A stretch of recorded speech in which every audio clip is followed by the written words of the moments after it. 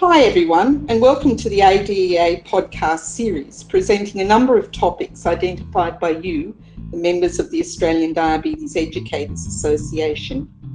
The ADEA podcast series highlights latest updates and research in the areas that are relevant to best practice in diabetes management, diabetes care and diabetes education.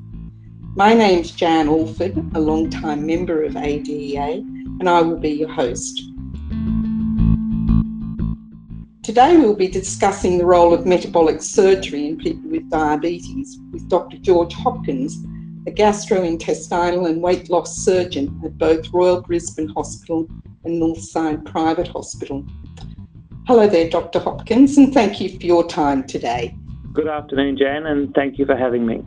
I'd like to start this session by asking you the first question, if I might. There's no doubt that metabolic surgery has been shown to be effective in people with diabetes. But having said that, I wonder if you could describe for us the criteria for selecting people for this type of surgery. Thanks, Jan.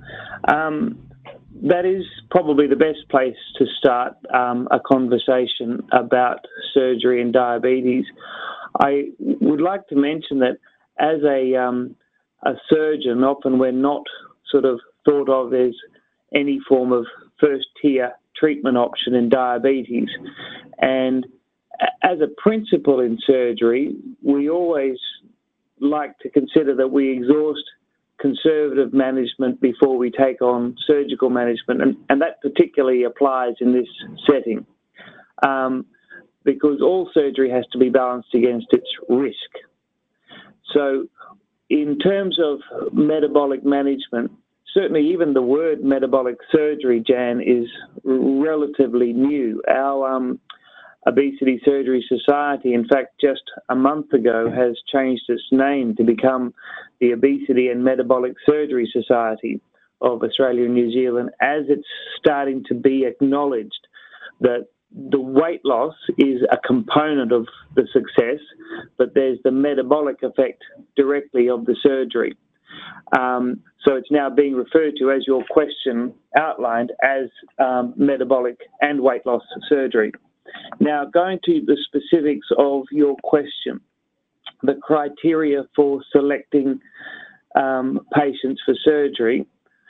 So I suppose the first way to put it is that there are both patient factors and there are surgeon factors. I put it that way because this is elective surgery.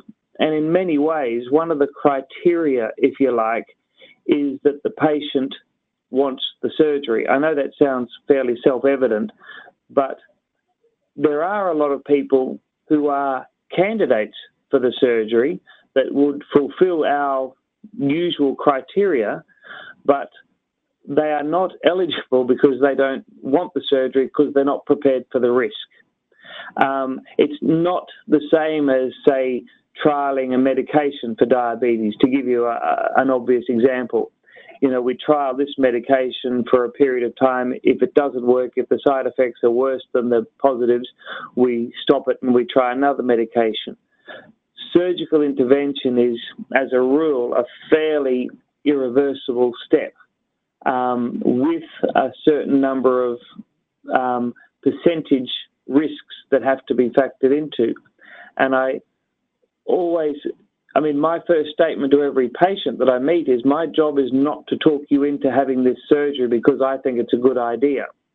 You have to have this surgery because you think it's a good idea, and that balanced information, meaning you've been given the positives and you've been given the negatives, and on balance you decide that you would like to have the surgery. So the first criteria, if you like, is actually patient related. How determined are they? How aware are they?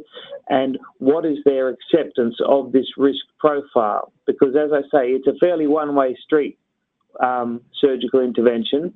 You can't wish you hadn't had it done and go back. So I put it clearly to you that patient selection starts with a certain amount of self-selection.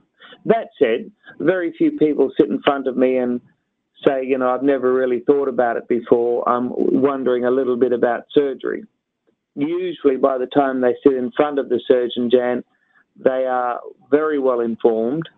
They are quite exhausted from their, usually the best description I've got is failed medical management. And they've usually informed themselves through the wonderful internet of the various negative components, the complications, the downsides. They've become very aware of both the pluses and the minuses of surgical intervention. So we are actually dealing with usually a fairly well-informed cohort of people. Now, to give you some slightly more specific answers, in metabolic and weight loss surgery, there are, of course, set criteria. The set criteria are changing with time.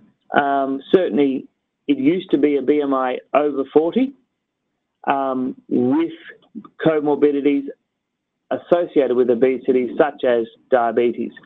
Those numbers have come down a little bit. Certainly in Australia now it's 35 and over BMI, and now with the improved safety profile of the surgery and with the emerging outcome data suggesting the benefits of the surgery in the diabetic setting, we're now looking at doing patients with BMIs 31 to 34 with significant comorbidity issues such as poorly controlled type 2 diabetes.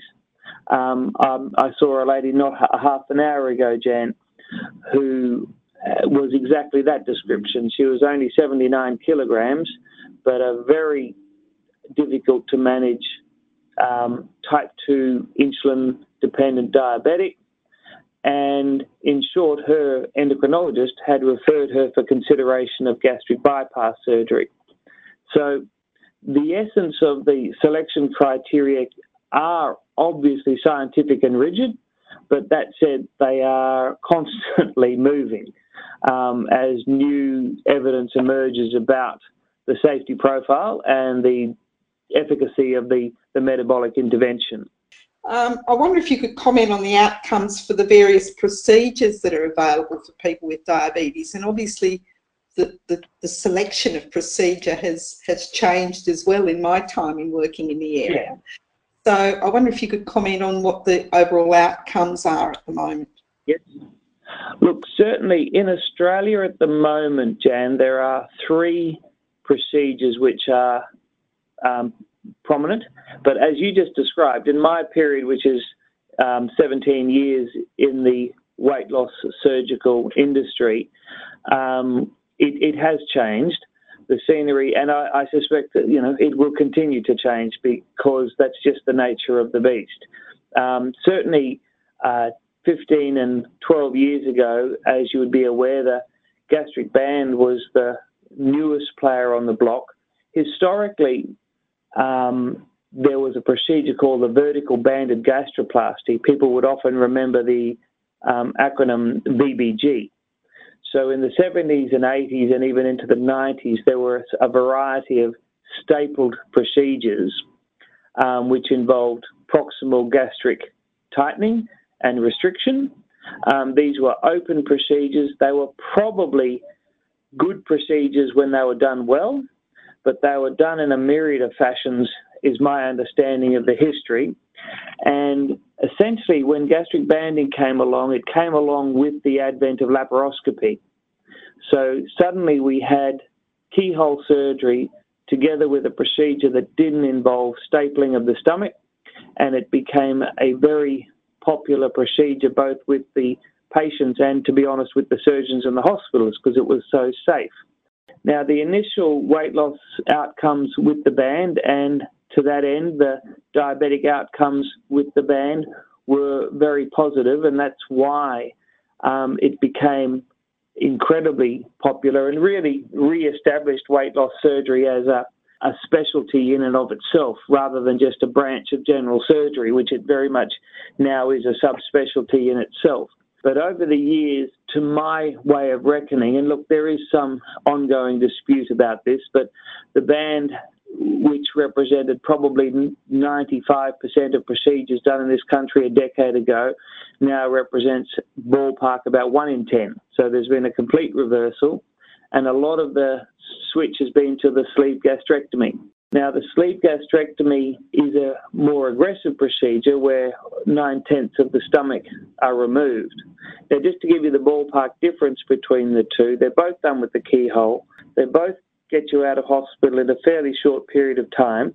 The band weight loss outcomes, however, were quite varied in the literature and ranged between 40 and 50% of excess body weight. The sleeve was a more consistent weight loss and, as a rule, a higher weight loss. The percentage of weight loss recorded after the sleeve in the first 2 to 3 years was in the vicinity of 65 to 75% of excess weight loss. And it was more reliable weight loss. In other words, there weren't extremes. Everybody did moderately well. In the band, the problem would be that it was unreliable. Some people would do pretty poorly and some people would do very well. And then ultimately, the revision nature of the band became a sticking point as well.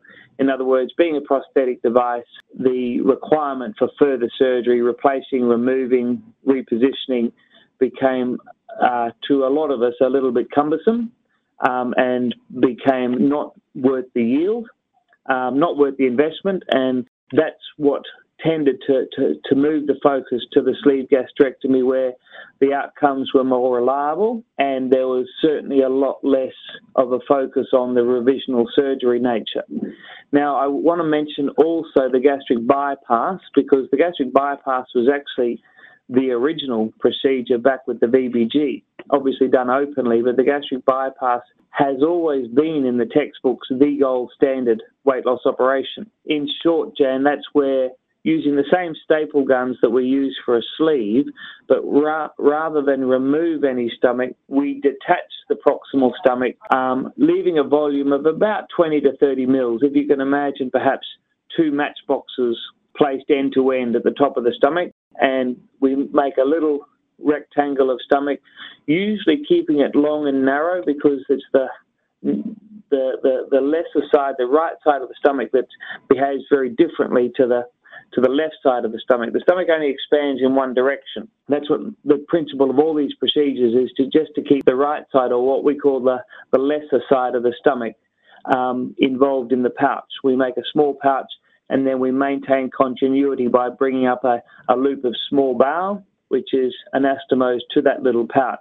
Now, as I said, the bypass has been considered our gold standard against which the others should be compared. The unique component of the bypass was exactly that you missed the top of the gut, meaning the distal stomach, the duodenum, and into the small bowel.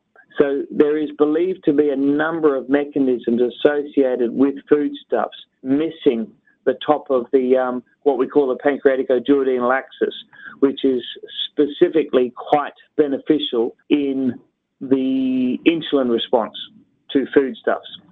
So, look, it's probably a little bit outside my purview of expertise, Jan, but suffice to say that still the literature is being contributed to that the bypass is probably still the best metabolic operation. A number of different studies which have compared simply the diabetic response to surgery seems to consistently show that a gastric bypass will afford a better diabetic response than a sleeve gastrectomy. The weight loss is seemingly similar up to about 2 to 3 years, but I think, and again, this is level 5 evidence, my gut feeling, is that the bypass will maintain a better weight loss profile as the years unfold. My biggest fear for the sleeve gastrectomy is that there will be what we're already starting to see, an element of weight regain that we won't see in the gastric bypass. So there are 3 dominant procedures, and that's kind of how it's evolved over the last decade and a half, so that now the bypass and the sleeve are the most dominant procedures. I would add also that there's a lot of work being done on the endoscopic options. A lot of your members would be aware of something as simply put as the intragastric balloon that is been around for a couple of decades. It's a mechanism which is relatively obvious. You put in a large gastric filling device and leave people with a feeling of fullness. But there's been a variety of new additions on the endoscopic front. The biggest problem with all the endoscopic interventions is probably its durability, because, you know, the stomach is a bag of hydrochloric acid, and any foreign body exposed to that environment has a limited lifespan. My feeling on intragastric options at the moment is that it's likely to be an option where surgery doesn't apply or shouldn't apply, or potentially where it's used as a step into surgery. So the endoscopic options include even what they refer to as ESG, which is a longitudinal endoscopic suturing of the stomach to create a so-called endoscopic sleeve compartment where we separate the greater body of the stomach from the lesser curve, but with an endoscopic suture. Now, again, I would ask the members not to get too excited by these developments yet, because they really are in their infancy, both in terms of the technological performance as well as the outcome data. It's pretty limited at the moment, but any conversation regarding new and emerging has to include a lot of work that's being done on the endoscopic front. But that's an overall view of what's currently available in Australia today. Thank you for that. My next question, I guess, is really the $64,000 question, and I guess you've touched on it a little bit, but Yep. What do you think are the long-term success rates in terms of maintaining weight loss in people with diabetes? And I guess the second part that I'd add to that is how can those success rates be improved? Because obviously the various techniques are improving at the same time. Yep. And look, we have to be very careful when we discuss longer term outcomes, because just about all of us, despite our very best efforts, do have a constant attrition rate of patients. In other words, when you look at sort of some 10-year data, you look closely at the bottom and you realise that they've actually only got 30% of their patients that they've followed up for 10 years. So the follow-up data is almost by definition a little bit hard to interpret because it tends to be low. So I suppose the first and key message of a successful long-term procedure is maintaining the follow-up. We have to essentially assume that if someone's not being followed up, that they're not doing very well. But the key to long-term success, and that is long-term follow-up, and that's why the construction of what we call our multidisciplinary clinics, which is the obvious IT word, now called integrated health. But a surgeon working by himself, herself, is going to provide very limited long-term success, because every procedure that we've got has to be associated with a dramatic change in the patient's behaviour and associated medical supervision. 15 years ago, I suppose the debate was, we don't need surgery, we just need allied health, or we don't need allied health, we just need surgery. And it turns out we've probably now all agreed that we need both, that there is very little long-term success with surgery unless it is followed up by people determined to aid these patients to make the most of their weight loss surgery. So what I say to every patient at the 1 year mark is, that you've lost the weight is almost the easy part. Now you have to maintain the weight loss.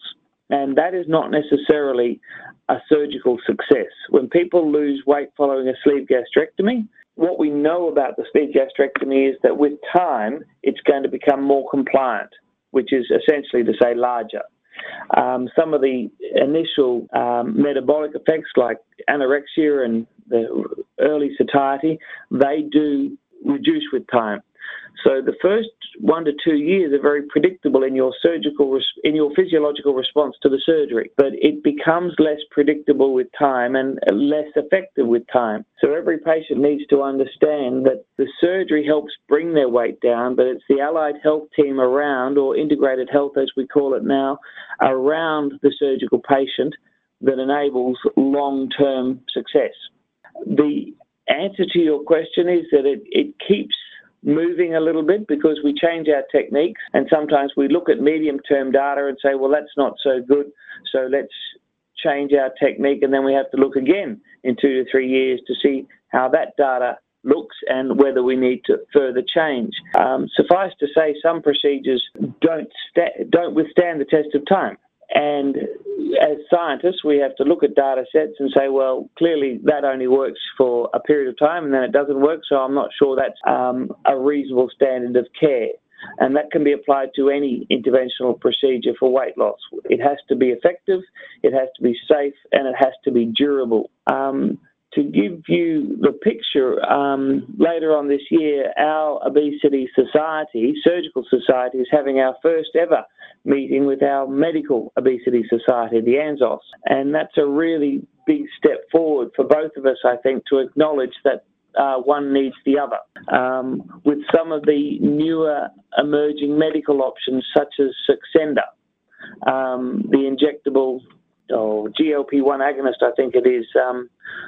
Not exactly my expertise, but I now have that available in my clinic through an endocrine physician, because potentially medical intervention in the bariatric surgical patient as the years roll by is going to be not just occasionally required, but could almost become part of the algorithm, I suspect, that every patient may need ongoing specialist intervention. We have to get people to understand that this is a chronic disease. We don't cure it, we manage it. And the surgical intervention is just a major step forward in the management of an ongoing chronic condition. And that needs both surgeons, allied health, integrated health, which includes psychology and exercise physiology, together with specialist interested physicians who, one, understand the surgery, and two, understand the best medical options. So that's why this meeting this year, Jan, is so important, that we're finally acknowledging that the surgeons need the physicians and the physicians need the surgeons. Kind of been dancing separately for too long, and everybody, I think, now really is on the same page. I was recently at an endocrine meeting where I was introduced in such a way that I acknowledged that it was different to an introduction from a decade ago, where people would introduce the surgeon and sort of imply that, on rare and unusual occasions, your patients might require this. It was now considered anyone who understands anything about obesity management understands the role of surgery. And to update us on the role of surgery, here is Dr. Hopkins, rather than let's debate whether there is any role for surgery. There is no longer that debate, even in the endocrine faculty, about whether or not we operate. It's simply a case of who do we operate on and when, and how do we deal with it after that. So the surgeons are acknowledging that we don't have good prospects of long-term success without team management, which includes medical and integrated health. And similarly, the medical and integrated health are acknowledging that simple behavioural modification in the obese and the super obese is very unlikely to achieve significant results. Does that sound okay? That sounds absolutely. I'm delighted to hear that surgeons and medical folk are finally getting to dance on the same page. I've been in diabetes a very long time, and it's lovely to hear that that's happening. And thank you for that. That was actually the last of the questions I had for you. But I think to some extent you've already done this, but I just wondered if there was any key message that you would like our members to take home from this session today, what is obviously an emerging area and a changing area. I would do what I usually should do, and that's advocate. We have to be aware that this is a condition like diabetes. Obesity is the chronic game. It's not a short-term game. We have to, whilst acknowledging that surgery is now a major component in the management, it's important that patients get a good understanding of what their options are and what the risk profile is. I wouldn't like to think any patient would have an operation in 2017 thinking that this is the operation I'm having because it's the only operation available. I think every patient needs to be aware of what we've discussed today, that there are a number of options with differing pluses and minuses, and that they make their decision because they've been informed. The internet is a wonderful device, but it tends to be a tool for the very happy or very sad. Most of our outcomes are probably somewhere in the middle. The changing or evolving areas in this subspecialty are the very old, Jan, and the very young, meaning people over 70 are now considered eligible, whereas earlier it was just simply too high risk. And certainly the adolescent surgery is a huge corner we're about to turn.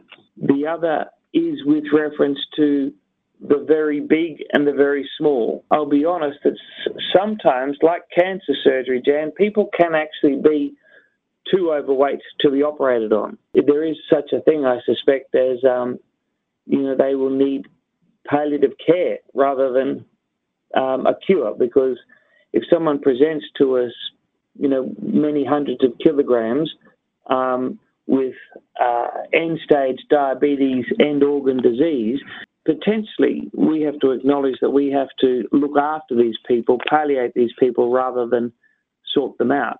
The management of the very heavy, as well as what I mentioned before, even the smaller BMI has become the newest topic, because people are now saying, well, why do I have to wait till I'm hugely overweight? I'm already overweight. I've always struggled with my weight. I'm going to intervene sooner rather than later. So there's a number of different grey zones, I like to call it, where this surgery is expanding to. And I think your members need to be aware that yes, I have sleeved a 14-year-old girl. I have operated on 72-year-old men, and I've operated on people with a BMI of only 31. Every surgeon should be able to justify why they're doing what they're doing, but the biggest growth area in this industry is some of these grey zones where previously no one would tread, now are starting to be looked into. And we must collect the evidence, be sensible with the evidence, and make sure the patients understand what is being offered and what is fair and reasonable. Thank you so much for your time once again. You've covered an enormous amount of information in a short time, and I thank you for that. And thank you for your time. I know you've been very busy on your first day back, and thank you so much for your time. That's right. I just wanted to also finish up by thanking not only yourself but the members for your attention today.